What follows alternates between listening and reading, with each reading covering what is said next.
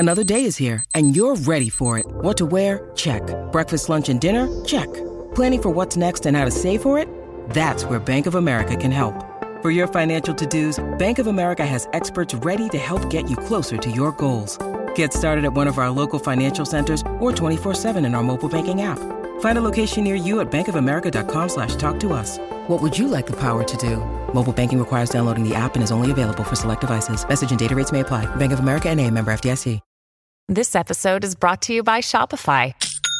Forget the frustration of picking commerce platforms when you switch your business to Shopify, the global commerce platform that supercharges your selling wherever you sell. With Shopify, you'll harness the same intuitive features, trusted apps, and powerful analytics used by the world's leading brands. Sign up today for your $1 per month trial period at shopify.com/tech, all lowercase. That's shopify.com/tech.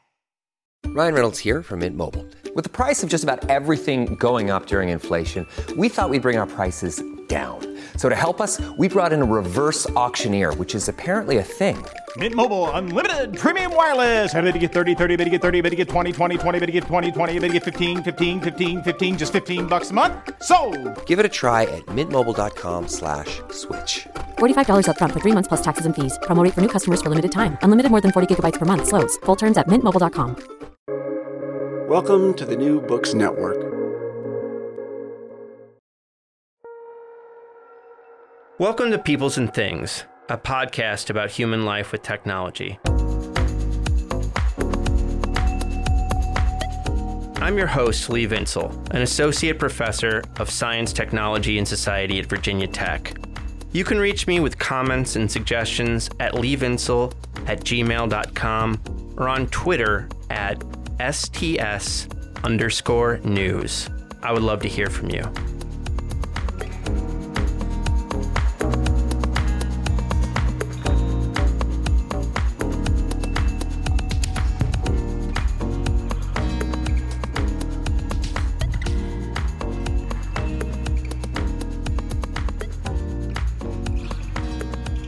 What is technology? Hang on. I need to ask that question from beneath the weight of the historical import of its cosmic bigness. What is technology? Gotta hate that question. I've spent a goodly portion of my life avoiding it. If it comes up on campus, I walk out of the room. What is technology? So much ink spilled over that one, and it's gotten us pretty close to nothing. Though I do like Paul Nightingale's essay, What is Technology? 6 definitions and 2 pathologies. That's a good one. What is technology? Historian David Edgerton has argued that we should just stop using the word altogether unless the people we are studying are using it, and then we can quote them. When it comes to historical writing, I think that's the way to go. Otherwise, we just end up importing our assumptions into other eras. But for a variety of reasons, I don't find I can ditch the word technology in many areas of my working life. And you could say for better or worse, but mostly it's for the worse. We do know that answers to the question, what is technology, can go very wrong, though often when they do, it's not because of thinking has gone off the rails, it's because of unthinking. It's because people aren't thinking at all. They're just making assumptions built on popular opinions and ways of talking. This is what people in my line of work find, for example, in undergraduate classrooms when initially students talk as if technology is reducible to smartphones and apps and the internet and stuff like that. That is unthinking in action. I'm interested in tools. I'm interested in how human and non-human animals refashion their environments to achieve their ends. I love the episode we did with archaeologist Kate Freeman on the archaeology of innovation. We should have more archaeologists on here. I want to think about the material realities of ancient peoples. I also want to think about why the pace of material change on the planet picked up like 150 or 200 years ago. Hint, it's called capitalism. Capitalism. But don't let anyone tell you that technology is changing faster than it ever has before. That is complete bullshit. But if we're going to do a historical or sociological study of a technology, once it has slipped into the background, once it has become what scholars call everyday or ordinary or mundane, we have lots of words for this. How do we study things once they are no longer getting so much attention? Well, today's guest, Andrew Simon, a senior lecturer in Middle Eastern Studies at Dartmouth College, has a neat set of answers for us in his book, Media of the Masses, Cassette Culture in Modern Egypt. Media of the Masses tracks how tape players and cassettes became interwoven with Egyptian culture beginning in the 1970s. The book is cool for several reasons. On the simplest level, it's just full of neat stories. But most of all, I appreciate it for the way it uses multiple kinds of sources to approach different aspects of what may first appear to be a non-glamorous technology. Though, as we'll see, the tape players were markers of social class, so there was initially a kind of glamour to them. I think Professor Simon gives us a lot to chew on when it comes to approaching everyday technologies and how to find them in historical records. I had a lot of fun chatting with Andrew. I think you're going to have a lot of fun listening to him. Hey, get excited!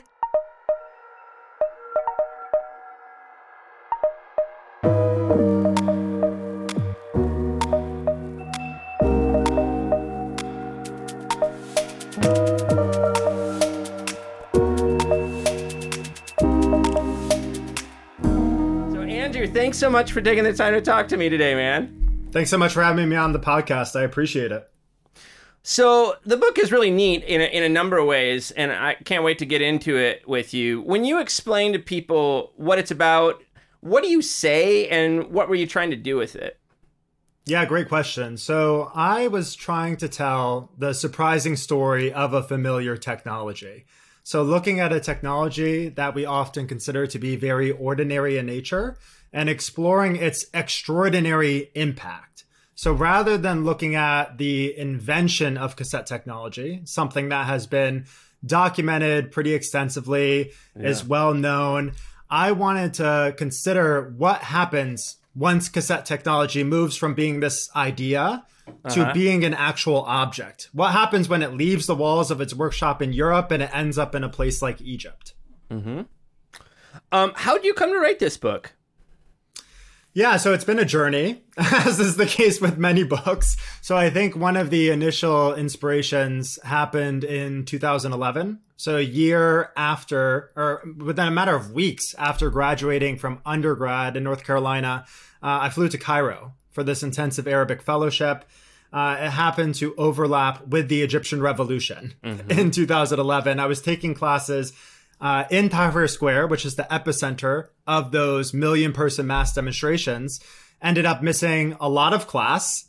No way. I can't believe it. Attended those protests, those 18 days leading up to the downfall of this dictator who had been in power for 30 years. Yeah. And those events really opened my ears to the importance of sound, pop culture, and mass media. And so then I left Egypt for grad school in a much less revolutionary place, Ithaca, New York, closer to Canada than New York City. And there, I began to explore all these topics further. So I wrote something on popular music. I wrote something on this one artist that challenged the stories that the Egyptian government was telling.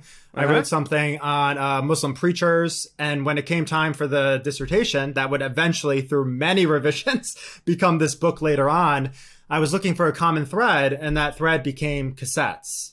And then that's when I really set out to explore this further and returned back to Egypt to do so. When did you make the decision to focus on cassettes? Where were you at in that process? It sounds like you were writing and working for a while before you came to that. Is that right? Yeah, so those papers were just kind of seminar papers for particular classes. So like a class on Islamic oral culture, a class on Middle East soundscapes, a class on Middle East politics. Yeah. And when I saw that that thread was cassettes at the time, I thought, okay, I'm going to write a history of cassette technology. But then when I went to Egypt and I started reading all these popular magazines, which were almost like a cross for listeners in the US between something like Newsweek and People or something like that. I started seeing cassettes in all these different places, like cassettes and reports on black markets, cassettes and reports on mass migration in the 70s and 80s. And it was at that point that I thought, this is not a history of cassette technology. This is a history of Egypt through the window of its cassette culture then. That's cool, man. And, you know, the Arab Spring, Egyptian Revolution, these things were also, there was so much about like social media in this. And later, I think it turned out to be like way overly simple, the initial narrative. But I just wondered, like, did you immediately have reaction to that kind of media and revolution take on things? Yes, absolutely. Because there was so much writing that was coming out at the time. When I was in Cairo, also in the square, personally witnessing things, and you would have people, especially in Western media outlets, calling what was happening in Egypt a Facebook revolution, a Twitter revolution. Yeah. And so you have social media being so overstated, its influence, and also very romanticized. I mean, one example of this is Mubarak and the Egyptian government. They actually shut down the internet in the course of those protests, and the protests continue to grow. More and more people turn out. So without Twitter, it's not like people weren't turning out in the streets and putting their bodies, their lives on the line. And so that's something that I also wanted to push back on in the case of this book. Because when it comes to the Middle East, like so often, the only media that matters is the most recent media, social media. Yeah. So I wanted to question kind of the newness of this new media. Look at an earlier time. In many ways, cassettes were the internet before the internet. I see the internet as like an iteration of the cassette tape going back decades. Right. Yeah, it's totally fascinating. And we're going to get into that in a couple different ways.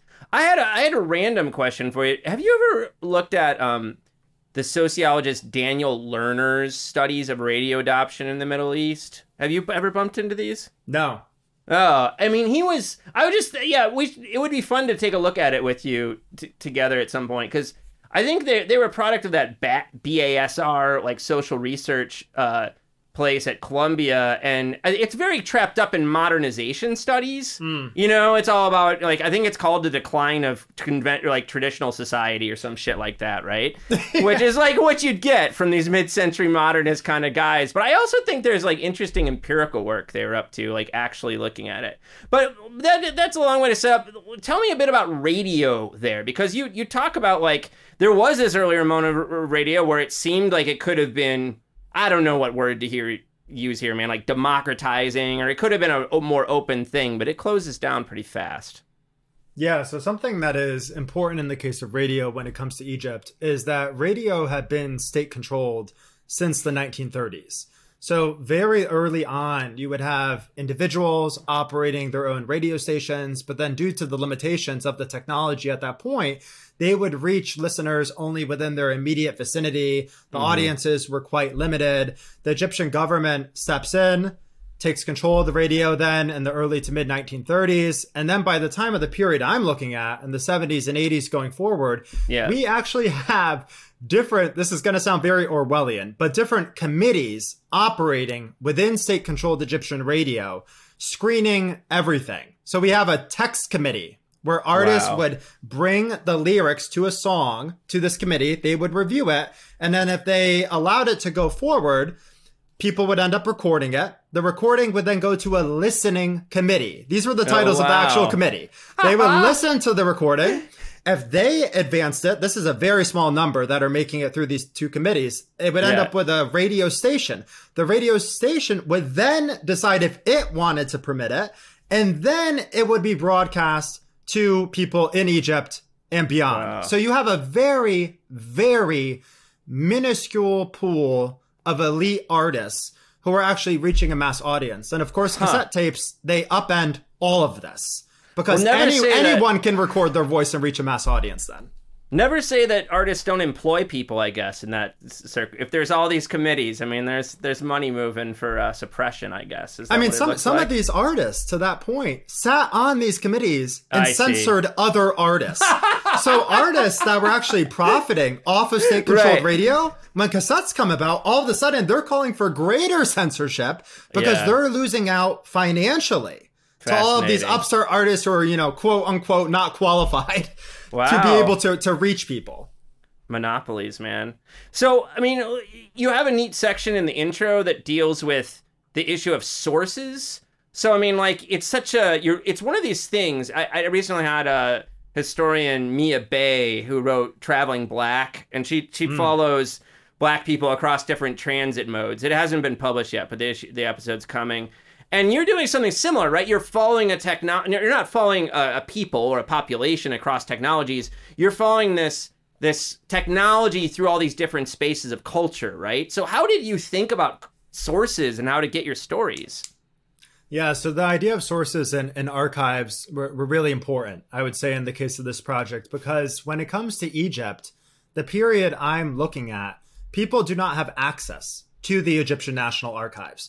So one of the things that I had to do in this book is to really try to write a history of Egypt without its national archives. Mm-hmm. And to do that, I had to rely upon a lot of different materials, like films, memoirs, social media posts, actual cassette recordings, the jackets that were encasing those cassettes, cassette catalogs, personal photographs that once were in family albums that disintegrated in the 70s, ended up in garbage bags and paper markets in the 2000s when I was doing this work, those popular magazines, oral interviews. And so basically all these things, in my mind, kind of came together to construct what I call Egypt's shadow archive.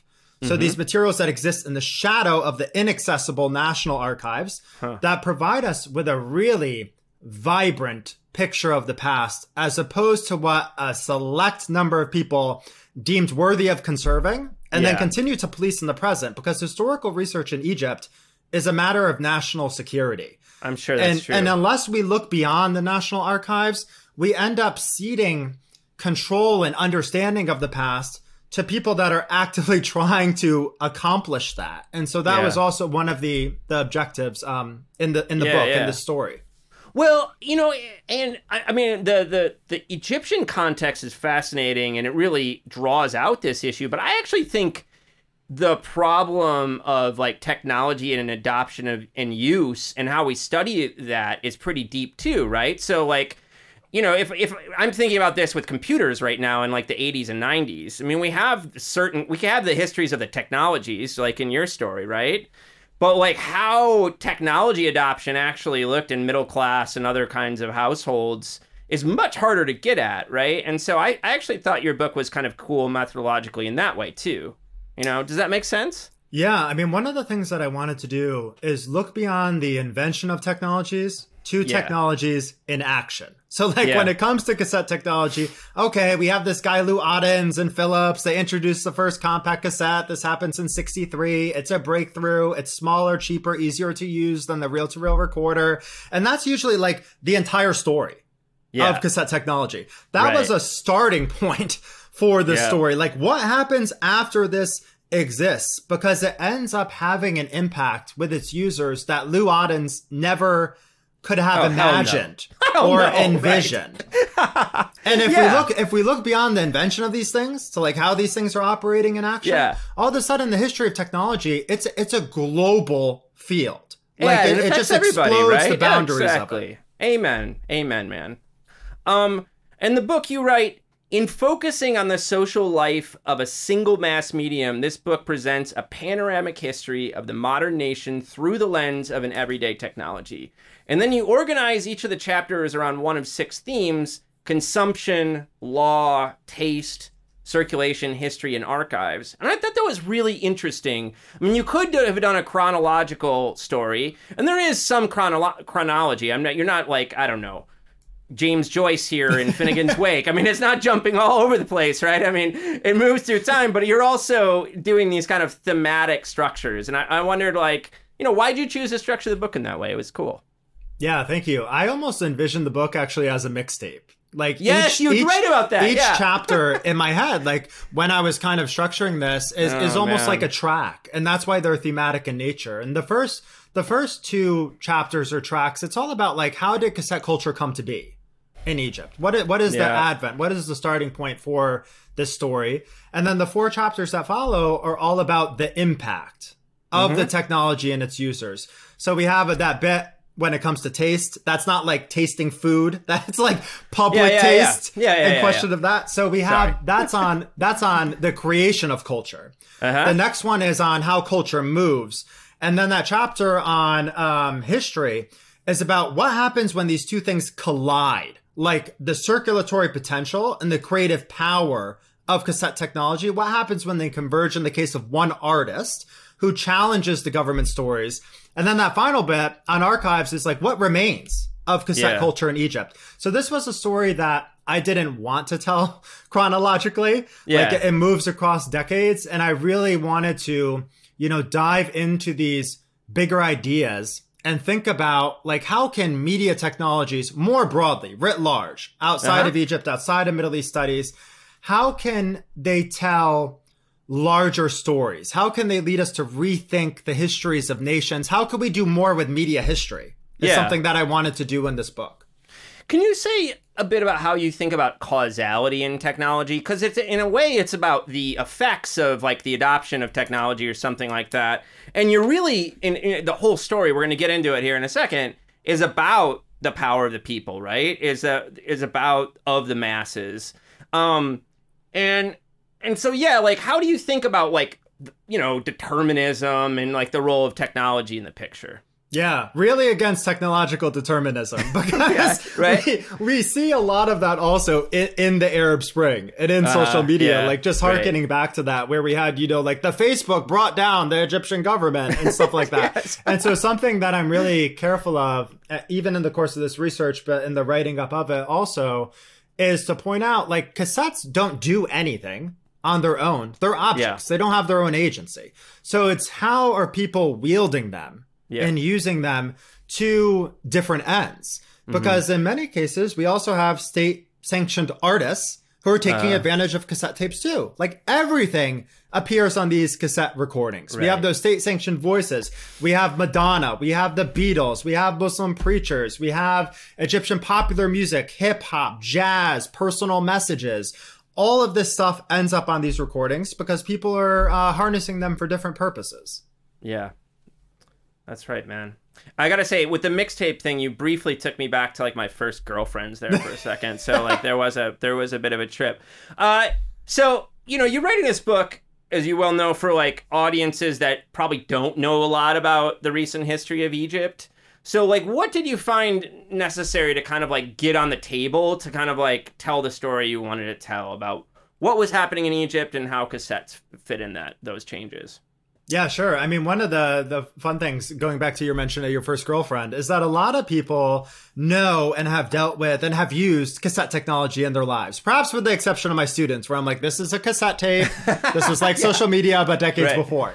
So we have this nostalgic element and this familiarity with cassette tapes, but we have this very different context in the case of Egypt. So when I'm introducing that, I mean, some important things there is like, this is a major moment in Egypt's modern history that's often only like a few sentences when it comes to works on the Arab Spring and on those demonstrations. So I wanted to take something that's often like a footnote in those books and make it the central subject of the study. And when it comes to this period, the 70s, 80s moments in particular, this is something that's often kind of approached through people writing on very big, momentous events. Things like the 1973 war in Egypt. We also have like, how did authoritarian regimes come to be and strengthen themselves and consolidate authority? And then we have Islam, religion. This is the moment of the Islamic revival in the Middle East. I wanted to like flip the script on all those things. So I wanted to look at mundane things, things like music. I wanted to look at people challenging these regimes rather than the people responsible for creating them. And then I wanted to really listen beyond Islam, beyond religion. Think about other sounds, because they were only a fraction of the things circulating in Egypt's soundscape. And it's at this point in time where we also have like Egypt's economic opening, it's called, where we have this shift from state-sponsored socialism to Western open-door capitalism. This is also the moment of the oil boom. And one of the outcomes of this is we have Egyptians going all across the Middle East to work abroad, earn higher wages, return back home. And one of the things they return with is the dual cassette player. And so the oil boom is actually in part responsible for the advent of cassette culture in Egypt. So we have this very kind of vibrant moment that I wanted to dive into through the window then of cassette technology. That's cool, man. You talk about Sadat plays a role in this moment, this opening, right? This is what he's the president of Egypt. That's He right? is, and he's the architect of the opening. Okay, so you talk about how adoption of cassette tapes, I quote, coincided with the creation of a wider culture of consumption under Sadat. So, and end quote there. What do you mean by that? And start to spell out a bit more about like the role of this in consumerism and such.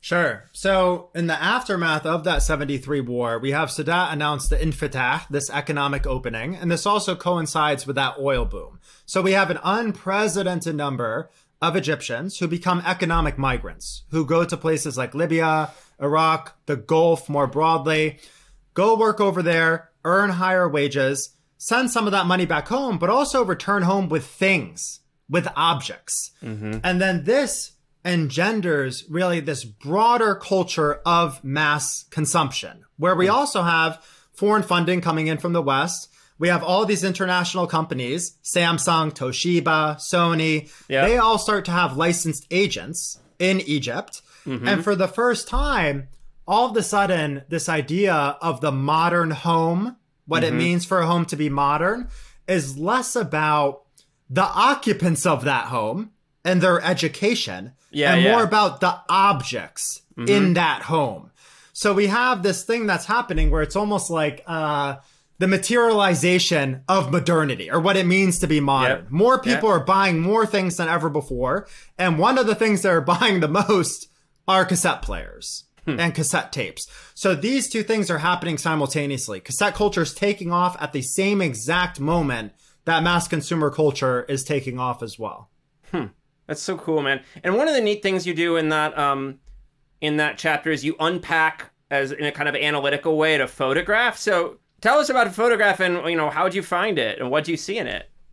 Yeah, so I love this. So this is why when I'm on social media and I have like my wife looking over my shoulder or my students and they think I'm not working, I'm working. This is all research. Every minute I spend on Facebook is for research purposes, naturally. Oh, I like where this is going. And so there's a number of Facebook groups, Egyptian Facebook groups, where we have thousands of photographs from all different time periods. And there's a lot of nostalgia behind these different images and the comments on them. And so I'm on one of these pages one day, and I find this image of these three guys basically posing with a cassette radio, almost as if they were in a studio. It's very formal in nature, and the only object is this cassette radio on one of the guys' laps, two other people behind him, hands on the shoulder. And so I'm wondering, like, what is going on with this image? Because the caption for it is like, soon the iPhone 6 will become as antiquated as this cassette radio. That was what it was put up as. And so I was like, what is going on here? Who are these people? Where was this photo taken? Because none of this information is available on the image or in the caption for it. So then someone comments on this photo, oh, I actually knew those guys. And I was like, what? Holy shit. So I have to reach out to this person naturally, send them a completely blind Facebook message. And they're like, oh yeah, that was a relative who had gone to Iraq. He had worked in this small village during that 70s, 80s major oil boom migration moment. And his prized purchase was a cassette radio. And he was so proud of this purchase that he went with his friends to this portrait studio where we have one of those big like box cameras, throw the curtain over your head, like snap the light bulb camera. Takes this picture of them posing with the cassette radio, with which he then returns to Egypt, because this object, it also indexed and served as evidence of one's upward social and economic mobility, of one's new purchasing power. Right. Yeah. And so when people like went abroad during this moment, Egyptians bought always two things, or they strove to. One was an electric fan, and one was the cassette radio. And so this is like where this story begins. The story of mass migration, the story of mass consumer culture, the story of Egyptians traveling to all these places and then returning to Egypt with these objects. And that photo kind of encapsulated all of that. This image appears, like 40 years later. That was an image in someone's probably family album going back to the 70s. Yeah. Well, man, if you're going to buy something, a box fan and a cassette player sounds pretty good to me, actually, as like starting objects. So then in the next chapter, you turn to smuggling and cassette tapes. And I also thought this was really neat on a kind of source base or method base, just because you're mining like crime reports and other kinds of stuff. How did you get onto this? And Why are people smuggling cassette tapes so much? Yeah, so, I mean, great question. In the case of smuggling and also theft, these are kind of two threads that I look at and what I like to call the criminal biography of cassette technology. And this really came to my attention because I was reading these popular magazines. And these magazines were weekly. And I read every issue over the course of 20 years, 2 different magazines, which was a lot of issues. Yeah. I have like an iPhoto library of over 30,000 images, and those are just relevant images to this book. And so one of the things I saw in these magazines that I never knew about before looking at them were like all of these sad criminals, like in quotes, posing with like a dozen cassette radios, like often in handcuffs or very melancholic in nature. And it was in the crime of the week section of these periodicals. And I was like, what is going on here? Like, what are all these cassette radios doing with this one individual? Yeah. And so then I started reading these stories, and they were written almost like detective stories about how the police, were so brilliant and they worked together seamlessly. Their coordination was perfect. And then they apprehended this dangerous criminal who had stolen 20 cassette radios, and he was no longer a threat to society. Kudos to the police, pat us on the shoulder. And so these stories, they were glorifying the security sector in Egypt. But one of the things that they inadvertently end up doing is revealing this thriving black market for cassette technology, because no one dude needs 20 cassette radios. And so these individuals are stealing all of these objects because they're then hawking them and selling them. So these stories that are supposed to glorify the police actually end up revealing the shortcomings of policing. And so we have cassette radios being stolen from cars, homes, stores, but then we also have people smuggling the technology across Egypt's national borders. So smuggling in the case of putting it in suitcases and hoping that customs don't find them, bringing them aboard ships from places as far away as Europe, across the Mediterranean. And you have people who are actually like suitcase traders, is the term in Arabic, that are returning with a ton of objects with the sole intention of then selling them. But they end up like announcing them as, they're gifts to family members, or they're all for me. Right. And then they end up like opening a boutique or something like that. And cassette technology, unlike, let's say, a television set or other objects, really lends itself to this because it's incredibly small. Like tapes could fit in your pocket, but players could even fit in a bag. Totally. And this becomes very, very difficult for authorities to police and becomes very problematic, especially when cassette recordings are being smuggled out of Egypt with voices that the government then doesn't want to be heard.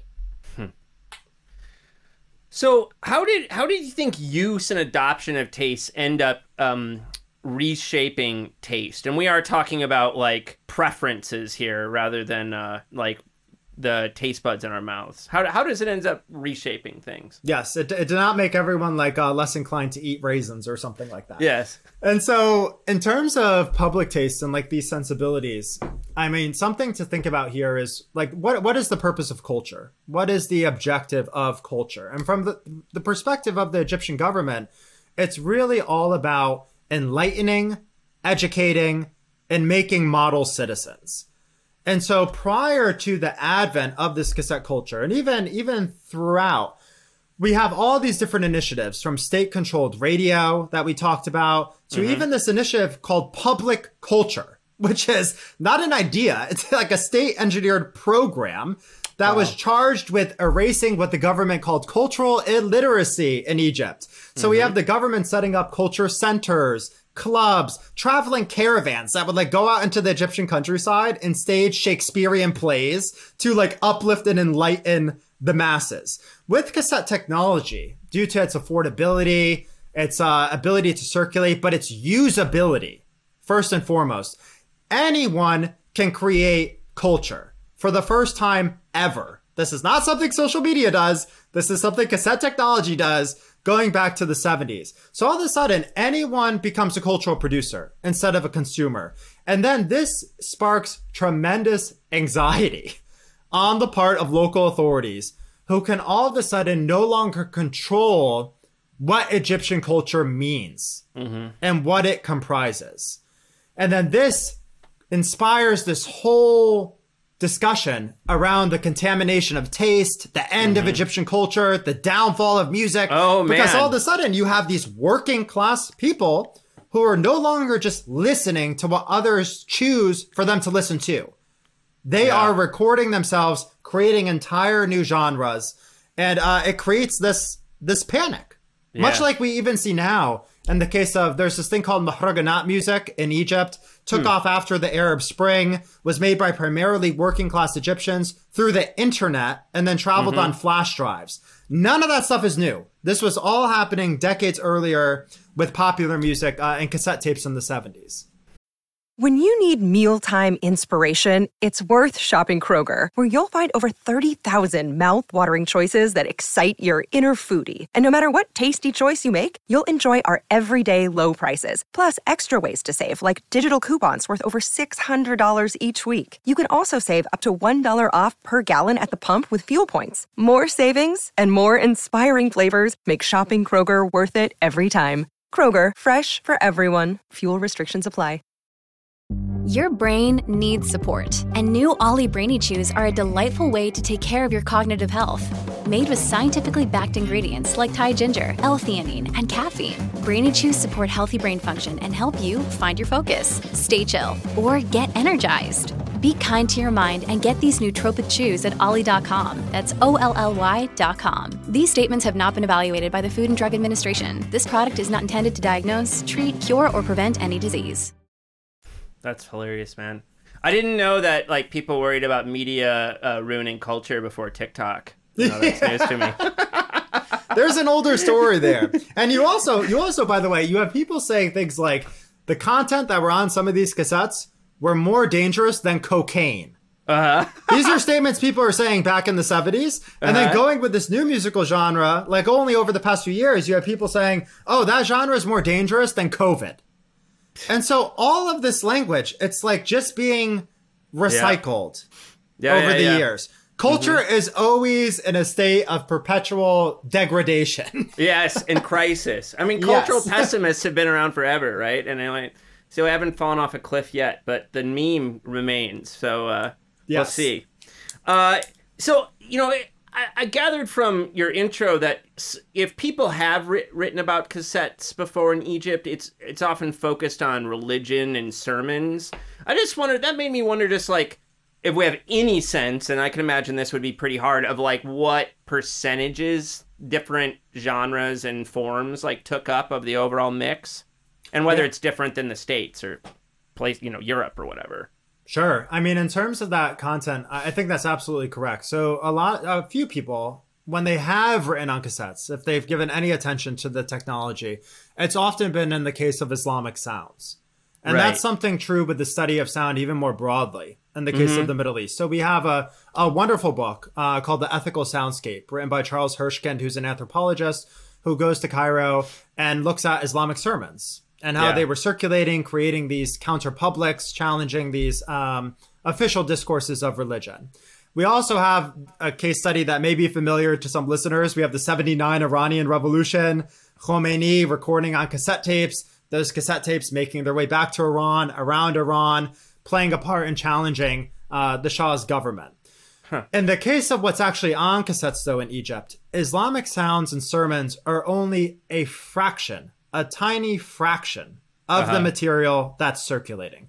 And so someone may be like in a cab in the 70s or 80s, even into the 90s and early 2000s, because cassettes have a very long life in Egypt. They're not replaced by CDs or something like that.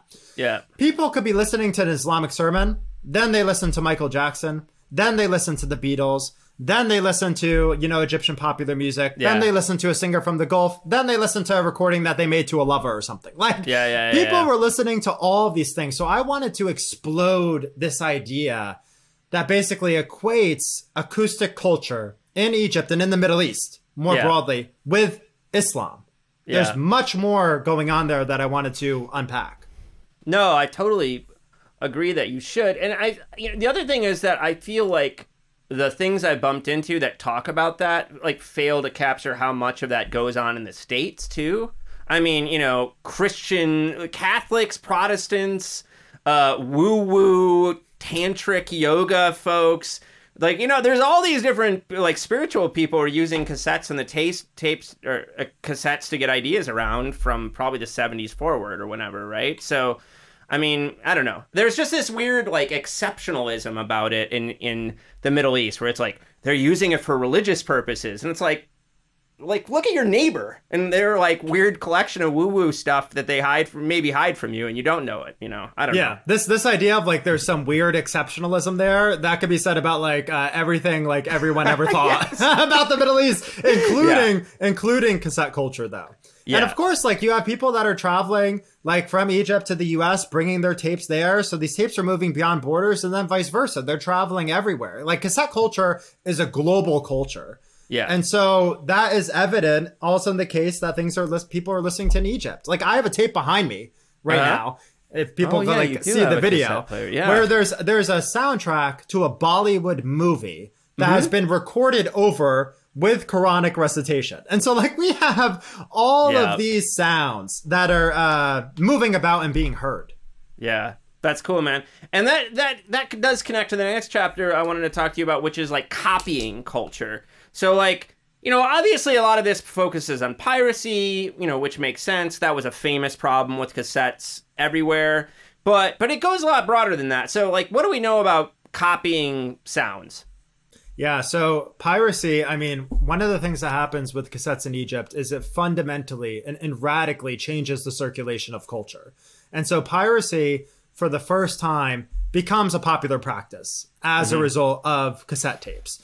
And we have all these different forms of piracy that play out in Egypt that I tried to map out. So we have, like, personal piracy that people are familiar with, that many of us probably even committed ourselves. And so we have, like, people taking a Beethoven tape and recording over it with the singer that was considered to be incredibly vulgar in Egypt. Or we have that Bollywood tape becoming Quranic recitation. Like, no one was immune to being erased and replaced when it came to these recordings. We also have state piracy. This was very interesting that I encountered for the first time in these magazines, where we have employees for state-controlled Egyptian radio that are recording radio broadcasts illegally onto cassette tapes and then selling the cassette tapes to people in and outside of Egypt. And then we have international piracy, where we have sounds that are being produced in Egypt that are being pirated at a distance from it. Like, we have this very famous example. I'll just share, like, one vignette where we have this religious authority travel from Egypt to the US to recite the Quran in Congress. And he actually meets with Jimmy Carter, who's president at the time. Carter says, "Oh, I really love your voice." This guy says, "Oh, wonderful. I'll send you some tapes when I get back to Egypt." He gets on a flight from DC to Chicago, picks up a copy of the Chicago Tribune, and sees that his tapes are for sale in the US already. Unbeknownst to him, because they're being pirated. And so we have all these steps to try to bring an end to piracy. Like, we have the creation of the cassette police. This is an actual police unit in Egypt that is supposed to go around and identify these fraudulent tapes when they receive a phone call, basically from people who dialed the number that was also put on cassette jackets. Like, if this tape is fraudulent, because the color of the tape is blue and it's supposed to be green or something like that, call the cassette police. And they, like, will rush to you. This obviously failed, like, spectacularly. And so you also have people, like, writing other things on cassette jackets. One of the best ones that I found was actually for, like, this Islamic recording, where you have this label say, like, if this tape is fraudulent, or if you yourself commit cassette piracy, this actually runs against the tenets of Islam. And by the way, proceeds from this tape are going towards supporting Egyptian orphans. So you also would be robbing from them. And so you have these companies that are trying to, like, turn consumers into informants. Yeah.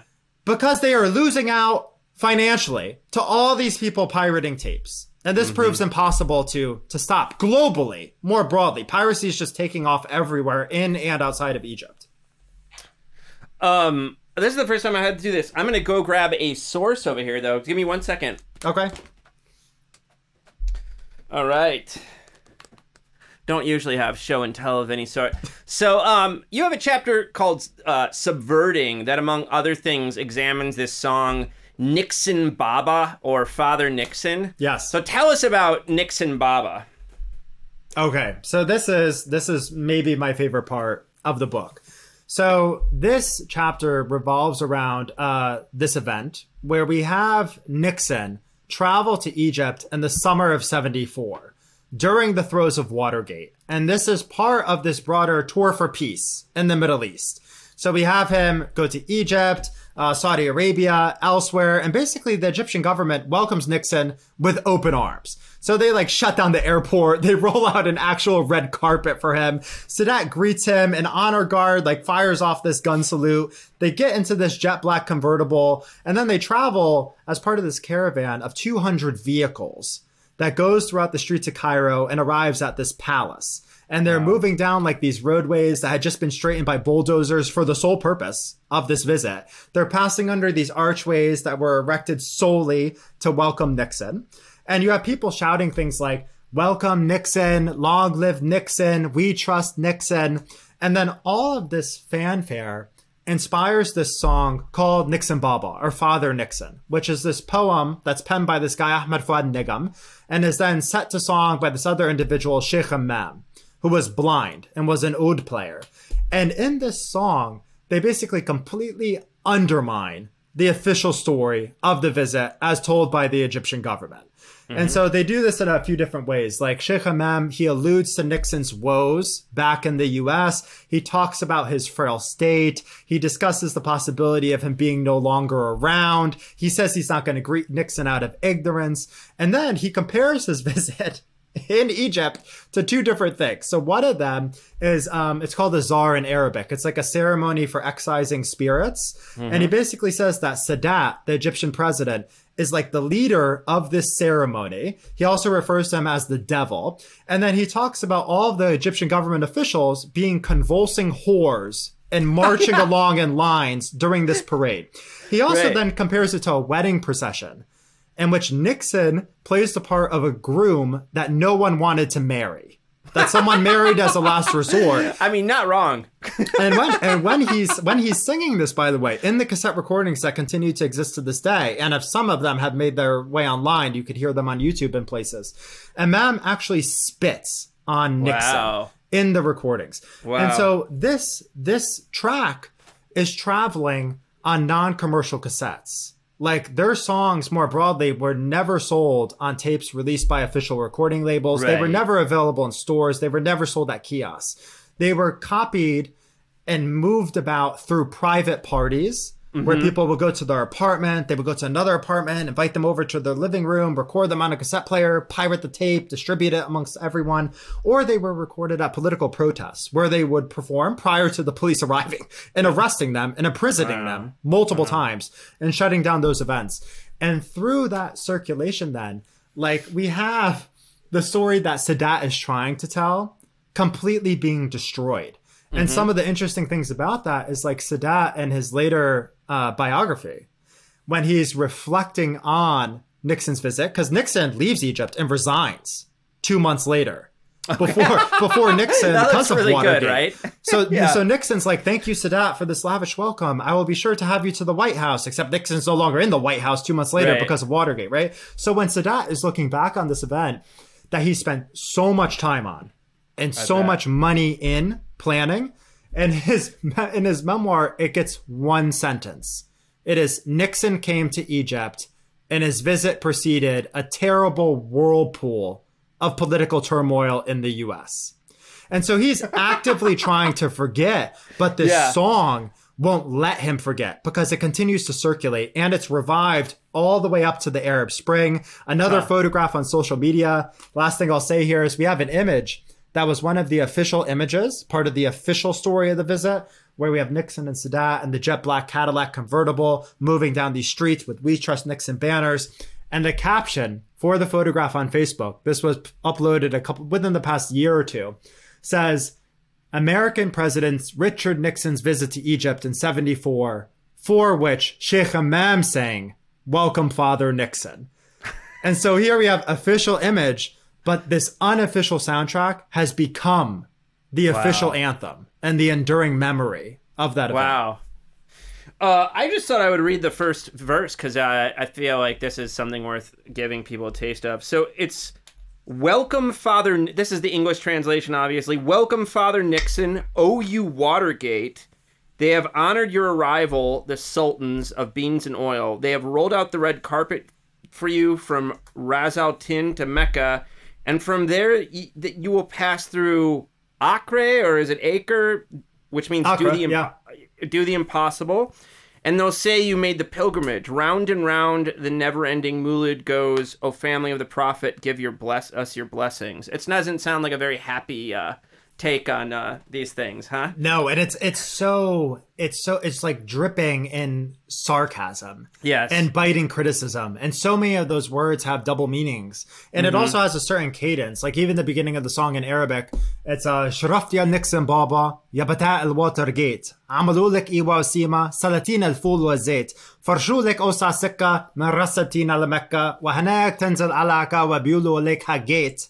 And then it goes on and continues. So we have wonderful. Like these rhyming couplets. And when they're performing this, they are laughing on the track, laughing at Nixon. And because these were recorded at private events, you hear the greater laughter because it's picking up conversations. It's picking up all these jokes. I encourage everyone to go out and listen. That's awesome. I also just wanted to do a little aside here and say there's this appendix. I was reading from the appendix where you have some songs and poems, and the first one, a little bit up, a little bit down, it reminded me of this old Nick Cave song I love called From Her to Eternity. Of course, Nick Cave makes it real nasty and it gets weird because it's Nick Cave, but I don't know, there's this like guy downstairs and there's this beautiful woman upstairs who he's drawn to, or maybe it's the other way around. Anyway, it's just a very lovely little poem or song. So what are there others in the appendix that you really liked? I was really glad you included them. Yeah, so the guy that sings that song also sings one other that's in the book too. His name was Ahmed Adawiya, and he was a pioneer of popular music in Egypt, which is this genre where we have people singing about everyday things in Egyptian colloquial Arabic. Like, so for those of you who may not know out there, we basically have two different registers of Arabic. We have modern standard Arabic, which is kind of like Shakespearean English. Okay. And then we have dialects in all these countries, which is like the English that you and I, Lee, are like talking in right now for the podcast. Right. So most people prior to this performed in modern standard Arabic, which is a bit disconnected from people's like lived realities and the language they're used to. And Adawiya then is singing in like all these everyday phrases about everyday stuff. Like he has a song about traffic that went massively viral on cassettes. Yes. He has this song about like looking this like woman like up and down, but at the same time, the song could also be like a commentary on class and like growing divisions between the haves and the have-nots in Egypt during this period. And so you have, of course, critics saying, hell no, he's like looking this woman up and down. This is entirely unacceptable. Right. And then you have people being like, oh, this is actually an astute commentary on Egypt's economic opening, which was just infuriating people further. And then you even have Adawiya who's asked about this, like, what were you singing about? And he's like, stay silent. Let's people like assume either one. And so that's one of the artists who's at the center of this idea of the vulgar soundscape and like the end of culture. But something to just note there with him too is like even people who were state-sanctioned singers were so well aware of his popularity that at one point there's another photo in the book where they tried to co-opt him. Like two of the most important singers or kind of ruling regime endorsed singers in Egypt's history, where they would kind of criticize him publicly. But then he's performing at this hotel in London and one sends the other there. They were co-founders of a record label to basically try to like get him over to their label. And one of the ways they tried to do that is this singer ends up singing one of Adawiya's songs. He takes the stage with him. And this person in the audience snaps a photograph of it. That photograph makes its way back to Egypt and is published in one of those popular periodicals. And in response to that image, this is in the 70s, the guy comes out and says, I was never there. That never happened. And so we have like, this is something I tell students, like, this is like fake news before fake news on social media. And so, cassettes enable individuals like Adawiya, like Sheikh Imam, and so many others to reach a mass audience for the first time ever. Whereas it would not have been possible for them to do that without this technology. So in the final substantive chapter, you look at these cassette collections that still exist today and try to mine them. So where'd you go? Who would you talk to? And what do you think these collections kind of have to teach us? Yeah, so this is all about like what remains of Egypt's cassette culture. So, I mean, one of the places that I went was this electronic shop that used to be a cassette label. And so when I went in like 2015, 16, it was selling like television remotes, extension cords. But then one of the entire walls of this little kiosk is cassette tapes, floor to ceiling. Many of those tapes have not made their way online. They are not preserved in any official repository or informal archive. They just continue to kind of linger in dust in this one kiosk. I mean, another example of this is I went to this Islamic Institute for Research, where I was basically saying, like, how did censorship work in the 70s and 80s? This is the one part that's kind of more on Islamic sounds. And they said, oh, censorship worked seamlessly. Like, we were able to control everything and who spoke in the name of Islam. And then I went to like primarily a record store in this area, Zamalek, this more upscale area in Cairo. And there were hundreds of cassette tapes there. And one of them was this collection, came from a single apartment in Cairo. And like 80% of the tapes did not have stamps of approval from that institute. And so clearly something different was happening in reality than opposed to in theory or the image that they were trying to lend. So through kind of accessing these different collections, I think one of the things it raises is like what makes its way into a library? What is excluded from that? And in excluding some things, what stories about the past do we foreclose? Like what things can we not tell? Because so often things that are preserved in archives, well, one, they're primarily texts or documents. But all of these materials, like they make a very different portrayal of the past possible. And so that was something that I was trying to think through. At the same time that we also have a cassette revival in the US and in other places. Yeah, they're big again. Yeah, I mean, Taylor Swift, everyone reissuing stuff on cassette tapes. Yeah, exactly. So one of the things you try to do in the last section of the book is, talk to a fellow Middle Eastern studies folks about, some suggestions for roads forward with research. And I guess I should say, I mean, is it right? You come from like that is your home really, is kind of Middle Eastern studies. But you also draw on all these other fields, right? Sound studies and STSE type stuff. I mean, you really draw on a lot of stuff. So, yeah, I mean, what did you want to say to your home field with this book?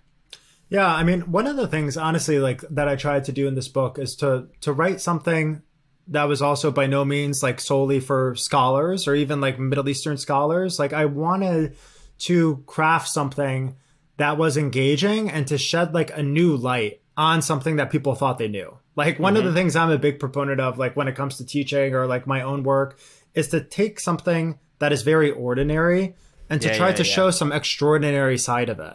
And so I think when it comes to this project, like a few things were of a main concern. Like one of them was sound and the senses, like how we think about those things. Like so often in the case of the Middle East or other places, we have almost very silent accounts of the past, which to me, like pun intended, makes no sense because like we, apprehend everything around us in the present through all of our senses. Right. And so that's something that I wanted to bring like to this story. I think also like when it comes to mass media and popular culture, to really not look at like only the most recent media. Like there's so many other media forms out there whose stories haven't been written. Like the next project I'm going to do is going to be a transnational history of record culture across the Middle East. Like moving from the times of like the Ottoman Empire, we're talking like pre-World War I to the present day. And so there's videotapes, there's so much more stuff to explore. And then pop culture, like so often the focus is on artists who are like endorsed by people in positions of power that are like in bed with ruling regimes, that are singing in support of the government. I mean, think like country music post 9/11 in the US or something. Yeah. And so like I wanted to look at people that were challenging authorities and people that paid the price for doing that. And so that's something that I wanted to like honor and bring to the fore. And then like technology, like you said, like not just looking at like, oh, this thing was invented on this date by this engineer who was so brilliant and had this light bulb moment, and they're like predominantly male and predominantly white. And so like I wanted to think about like what happens when all these things go elsewhere and all these people begin to use them. And then last thing's materials. Like how do we tell a story of a place that whose rulers and leaders actively don't want us to do so? On the technology front, I haven't checked in on it for a while, but there used to be this series.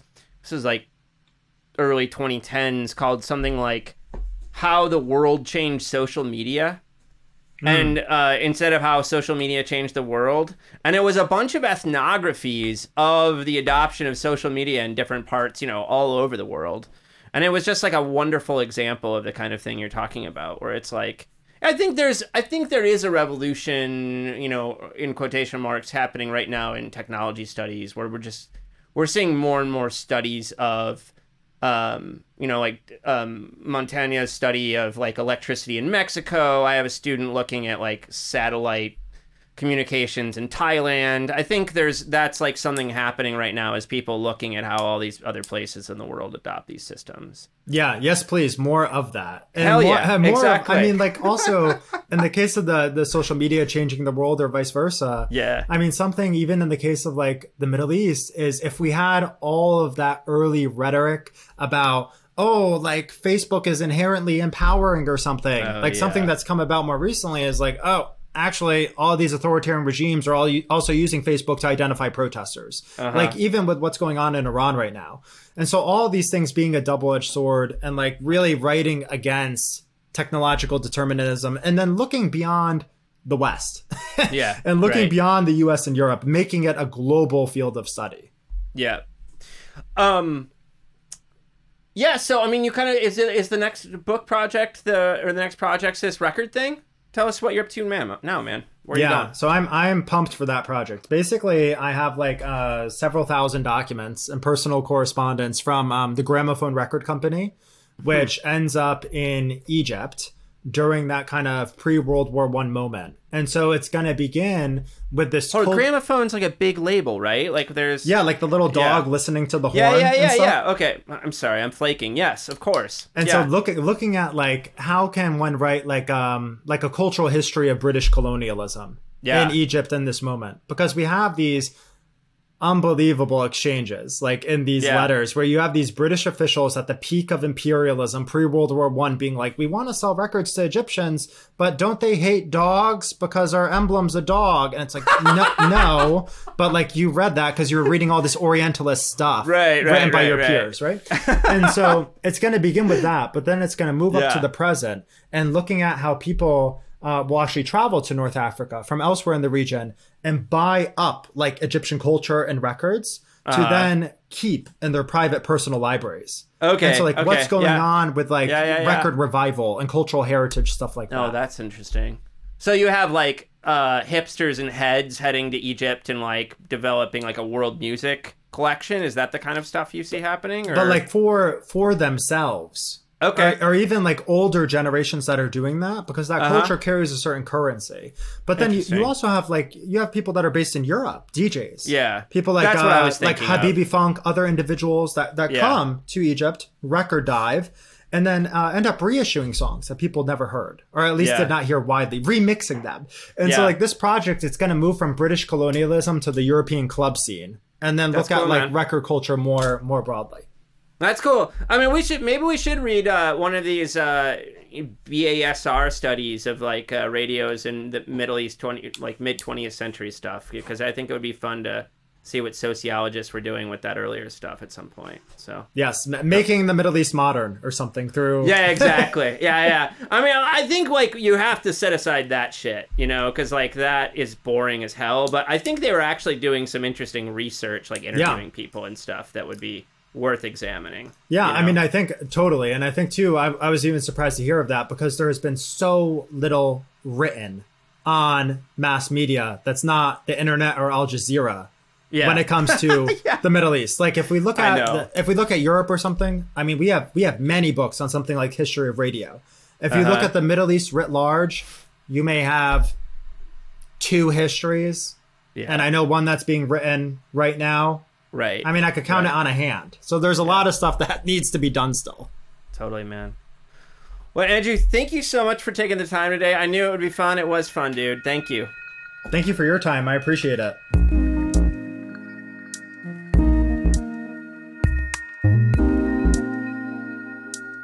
I hope you enjoyed this episode of our podcast.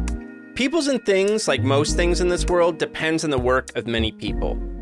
I want to thank my brother Jake Vinsel for writing the music for the show. I want to thank my buddy Juliana Castro for designing the logos for the podcast. Check out her work at julianacastro.co. Peoples and Things is a production of Virginia Tech Publishing and is supported by the Center for Humanities and the University Libraries at Virginia Tech. Production activities are hosted in the Athenaeum, a space in the library that acts as a hub for digital humanities teaching, learning, and creation. Joe Fort is the media production manager with Virginia Tech Publishing and serves as producer and sound engineer for Peoples and Things. Mandy Lamb is the production assistant. For information about other podcasts from Virginia Tech Publishing, visit publishing.vt.edu. I also want to thank you for listening. Thanks.